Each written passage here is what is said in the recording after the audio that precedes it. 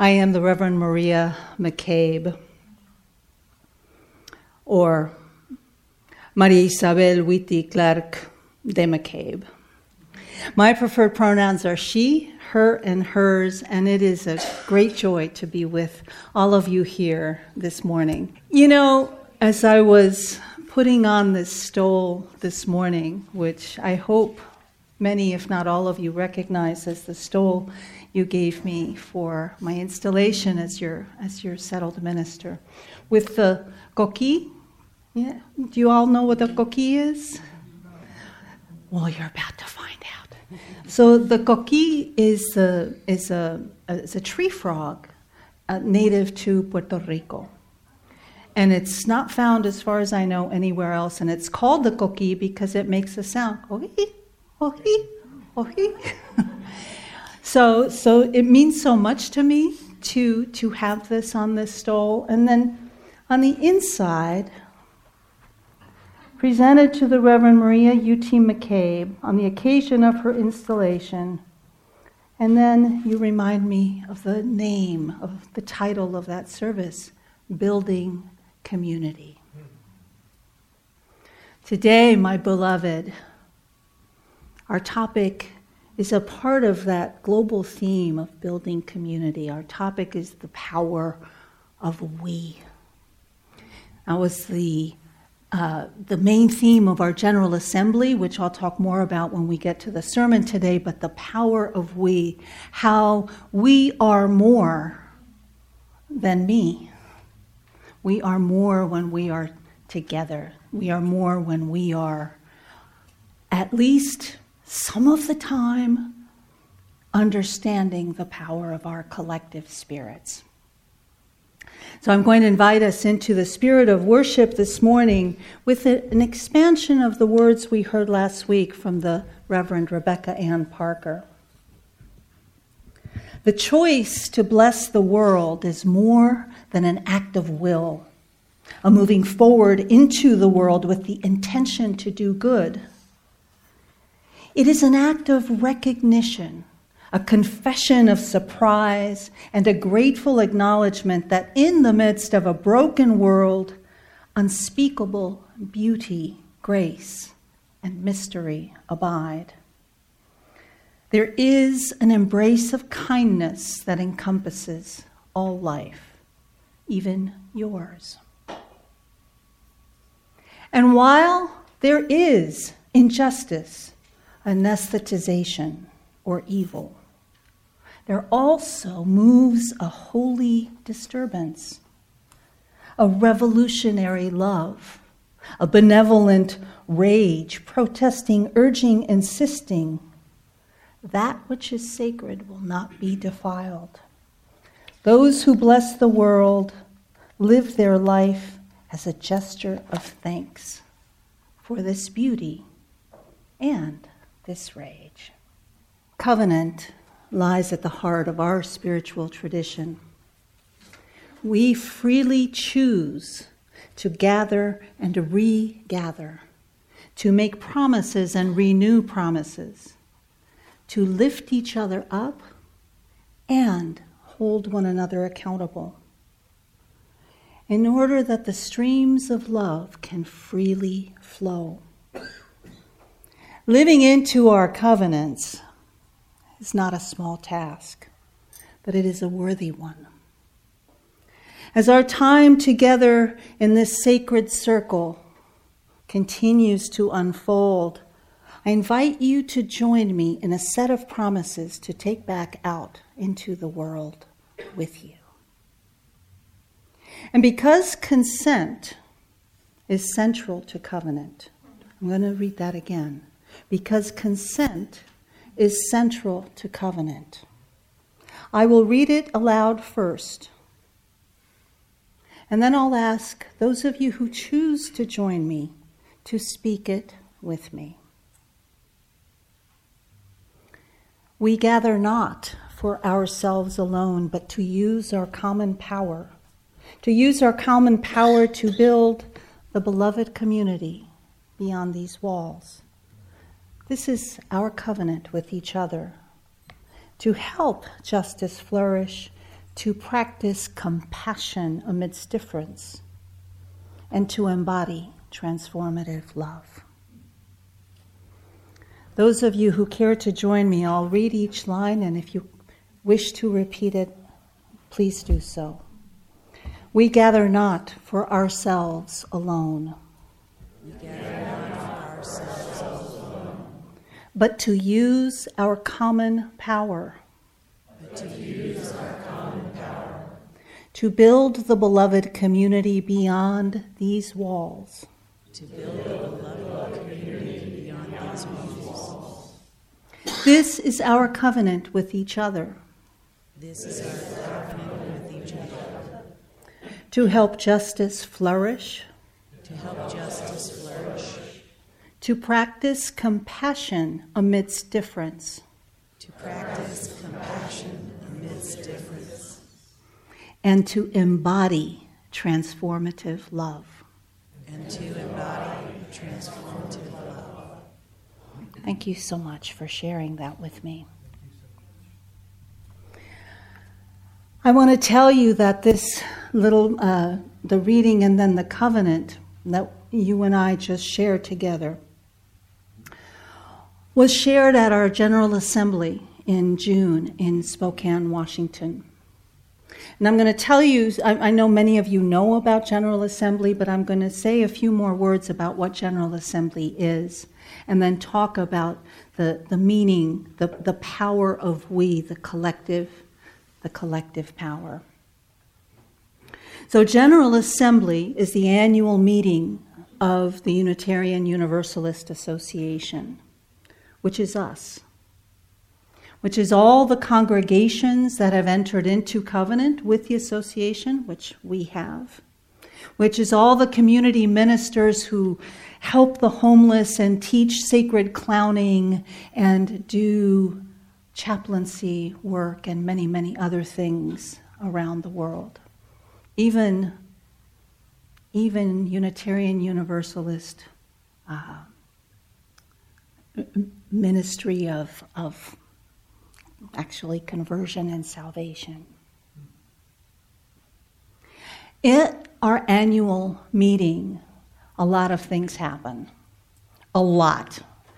One thing about us, we tend to overschedule. And actually this year in Spokane, there was an effort to pare down all the multitudes of activities and to really focus on a conversation that could include as many of us as possible. So in this General Assembly, there are workshops, generally more than 100 of them throughout the 5 days. There are amazing worship services. So I want you to imagine for a moment this covenant as how powerful it was when we shared the words together. Imagine those words being shared and affirmed by 5,000 people. Imagine the very, very, very best and most gifted worship leaders in our movement, the musicians and the preachers and the poets and the singers and all the people who bring gifts to worship. Imagine learning from one another. And I've said this to some of you, and I want to say it now as I make this brief introduction. For the youth in our movement, see, the youth at General Assembly have their own caucus and their own decision-making and their own moderators. For the youth in our movement who often feel isolated, they might feel isolated in their schools, they might feel isolated because of their faith. It is an opportunity to meet youth literally from around the country and around the world. And to make, and here's the thing, to make real decisions. Because unlike other faith traditions, we are not a top-down, right? Their authority doesn't trickle down in our movement. Authority comes from the ground up.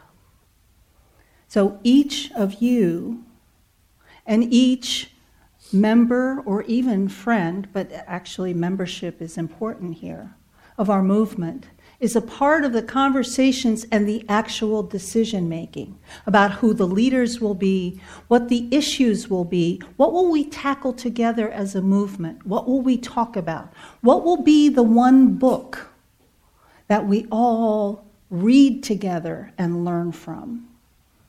So it's a powerful experience in many ways, and if this sounds like a commercial, it kind of is. Because I envision, perhaps this next year, it will be in Providence, so it won't be, trust me, Spokane is not easy to get to. But it's going to be in Providence. And I'm told that the Amtrak train that goes up to Providence the night before GA is a party. I haven't personally done that, but apparently it's a real party. So I urge us as a congregation to think about, as individuals, coming to General Assembly, creating a possibility for our youth to attend, supporting them and resourcing them in attending. In full disclosure, some of you also know that at our last General Assembly, I was voted and commissioned to be a member of the Planning Committee. But this congregation has 3 votes, 3 delegates. We may have more by then. It's by number of members. And those votes count. So this, in a nutshell, is General Assembly. The planners took a risk when they announced the theme, the power of we, and the location. The location is difficult to get to, and it is a part of the country which is incredibly beautiful. It's bad for my sinuses, but it's really beautiful. And it also has a difficult history with respect to civil rights, particularly for people of color. But organizations in Spokane that are working toward civil and human rights invited us to be there, said, please be our partners. And so on the 3rd day of General Assembly, there was a mass demonstration of Unitarian Universalists with our community partners in favor of more equity in incarceration and the justice system. And at the end of the demonstration, you can see the picture online if you want, all the UUs formed the shape of a heart. You know our slogan, right? Siding with love. What was the point of the power of we? It was a recognition, it was many things, but it was a recognition that we as a people, as a culture, as a society, but also as a religious faith community, we are in a place where it would really serve us well to reflect on, to live out, and determine what is our collective power. What happens when we think about we church versus I church? It's not ever just one or the other. Don't get me wrong. Individuals are key, obviously. But sometimes, particularly if we've been wounded by other faith traditions or we have, strong opinions, I know that's not true here, right? None of us have strong opinions. Right, that's a bad joke, but anyway. Our faith was shaped at a time and in a historical context where ideas about the rights of the individual were first coming to the forefront in our Western history. The ideas that individuals had rights, the ideas that there was this sense in the Enlightenment, there was this sense and this belief that humankind, that we were on a trajectory toward progress, that things were going to just continue to get better. I learned recently, I'm not a constitutional scholar, but I learned recently that the framers of the Constitution, among the many arguments and fights that they had a fight over the Bill of Rights. Did you guys know this? You probably do. But that the Federalists, who kind of sort of won the war of the Constitution, the Federalists were afraid to include a Bill of Rights in the Constitution because they were afraid of what that would bring about. The Anti-Federalists, those who, broadly speaking, were less interested in creating a central power that would just get bigger and bigger, the Anti-Federalists insisted on a Bill of Rights and said they would not ratify the Constitution without that. Now, you and I could have lots of conversations about where we would be without the Bill of Rights. Many of us would have a very different life. So what I'm about to say is not a condemnation of the Bill of Rights, but I would point out that one of the dangers is something we may be living with right now, where less than 10% of our population is holding the nation hostage on the issue of individual gun rights. Article 2 of the Bill of Rights. Did the framers intend for us to have what we have today? I doubt it. And yet, this movement has, these are my words and my opinion, but it's almost fetishizing the rights of the individual as opposed to the safety and health of the collective. Our Unitarian ancestors and our Universalist ancestors came to life in this time period. So we have always had a tension between the rights of the individual and the rights of the collective. My offering to you this morning, and the offering of this year's General Assembly, is to give ourselves permission to think about, who are we together? Does it mean that each and every one of us has to agree on everything? Good luck with that. Unity is not uniformity. Can I say that again? Unity is not uniformity. But who are we together? So in a minute, we're going to have more audience participation. I'm going to ask you to help with the microphone. So the question I want you to be thinking about while I tell you some stories, the stories are awesome, so don't tune them out, but when have you experienced the power of we in Unitarian Universalism? Maybe it was here, maybe it was another. So when have you experienced? So one of the things we heard were examples that were and are incredibly inspiring to me about things that have happened in UU congregations in the last year. I want to share a few of them with you. In two small congregations in Maine, they're both too small to support full-time ministry, for the first time invited an interim minister to share ministry over the two congregations. And now they have called a settled minister to minister to both. So the two congregations have come together. In the early 1950s in Cleveland, the Unitarian, I think was called the First Unitarian Church of Cleveland, voted by a very narrow margin to move out to the suburbs, what were then the new suburbs of Shaker Heights.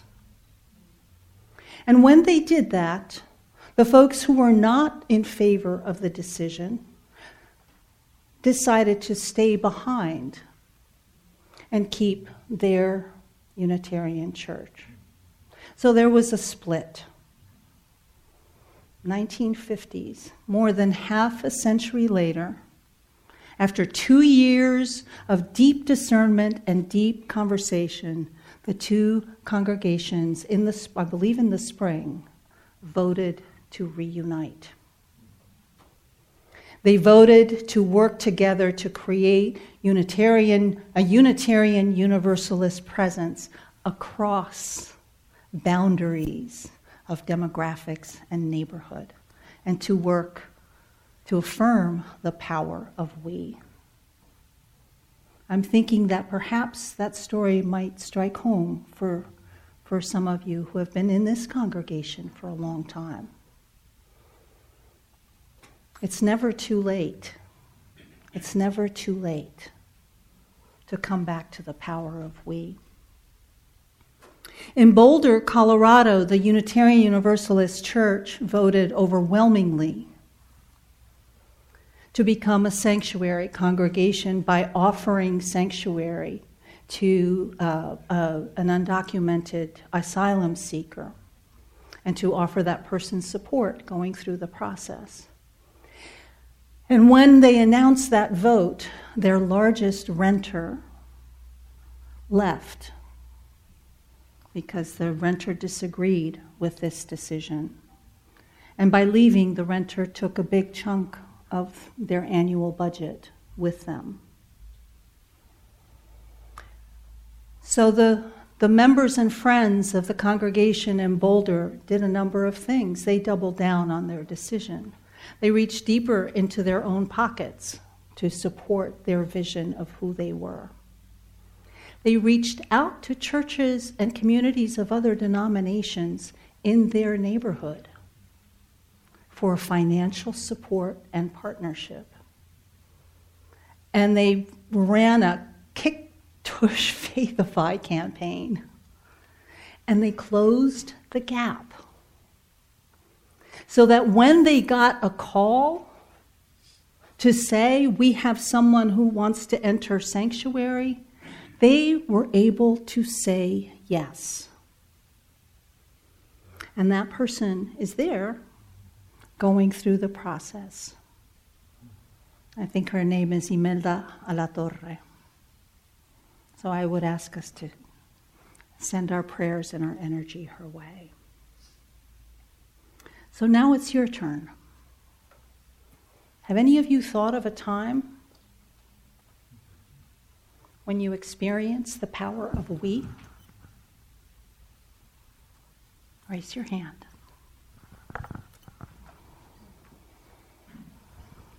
Excuse me. I remember when we became a welcoming congregation. There's a lot of you here who were there then. And I would hope some of you who were actually part of it more than I could add to what I just said. Thank you, Joanne.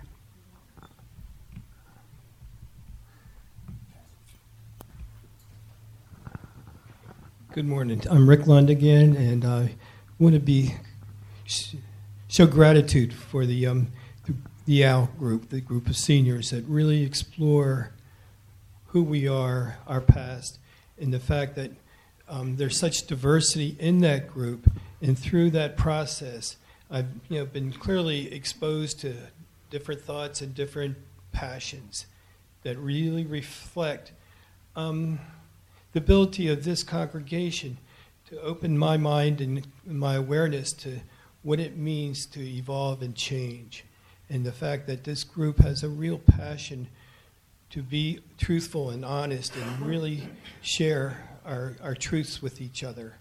And that, to me, is only because of the Unitarian consciousness that facilitates this kind of sharing. Thank you.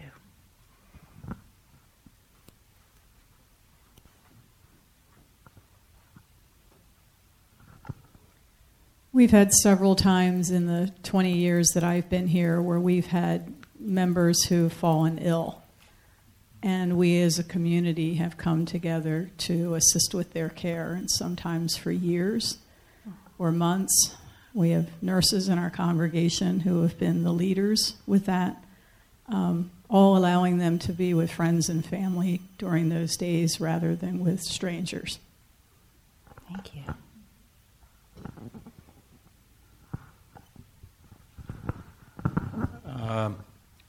When we built this church here, it was a real division among our congregation about whether we should move to here or not, and ultimately we voted and decided that we were going to build this building. At the time, I was the chair of the building committee, and the turnout of the congregation to finish this building, we didn't have enough money to build it. So we did a lot of the work ourselves, and we called it sweat equity.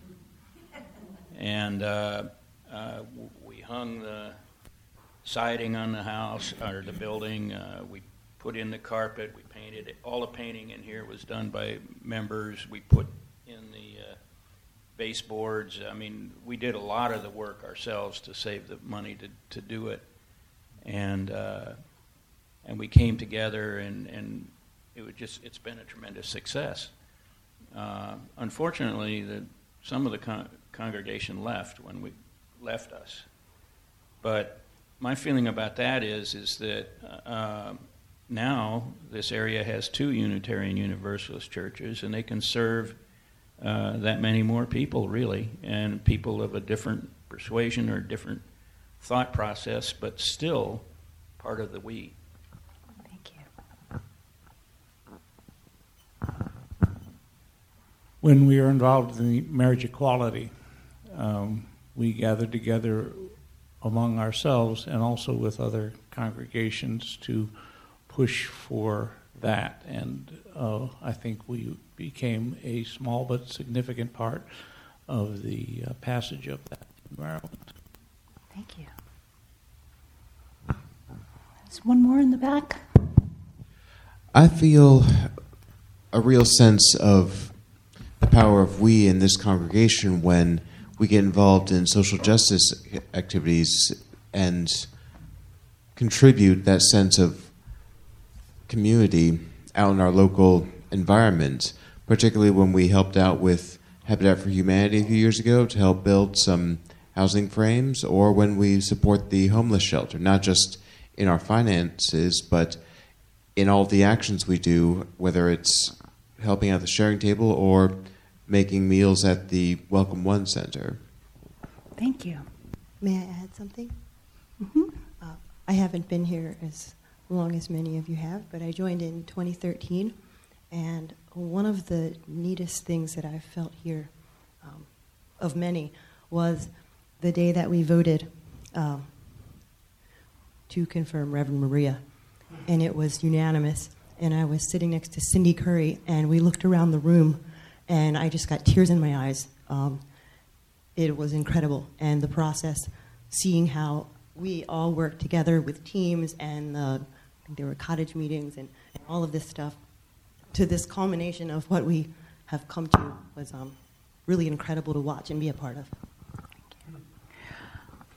Thank you all for sharing your experiences. I imagine if you had more preparation and we had more time, many, many more stories would emerge. And so I'm going to invite you throughout this coming year, if not longer, to keep that question in your mind. When do we experience the power of we? And what can we do or engage in, or how can we grow as individuals and as a community to experience that even more? This question was asked throughout General Assembly, and two more were asked, and I'm going to lay them out and not invite you to respond right now. What is so important in Unitarian Universalism that you are willing to sacrifice for it? Now that's a word that sometimes can raise our hackles, and so I will say to you that it comes from 2 Latin words, which mean to make a ritual, to make something sacred. What can we what would we be willing to give or let go of to affirm this life-saving faith? Dear ones, I'm going to close with another invitation for this coming year. I want us to make a covenant together. I want us to think through and wrestle with the kinds of promises that we make to one another in a faith community, to affirm the power of we within this space, among the communities we serve, among those who may not be here today. What are the promises we want to make? What are the ways in which we want to identify what gives us power? What gives us, in the most benign and the most positive interpretation, what gives us impact with one another and with the communities in which we live? What is it reasonable for Unitarian Universalists to expect of one another? I think these are exciting conversations, and these are conversations that help us better understand not just what we think or what we believe, although those are important, but who we are, who we intend to be with one another. And we'll make those promises, and we might screw them up that very same day. But a covenant brings us back into right relationship. It's not a business model. It's a way of being with one another. So stay tuned. If this interests you, please talk to me or to one of the members of our board. Dear ones, we are so much stronger than we think. Amen, Ashe, and blessed be.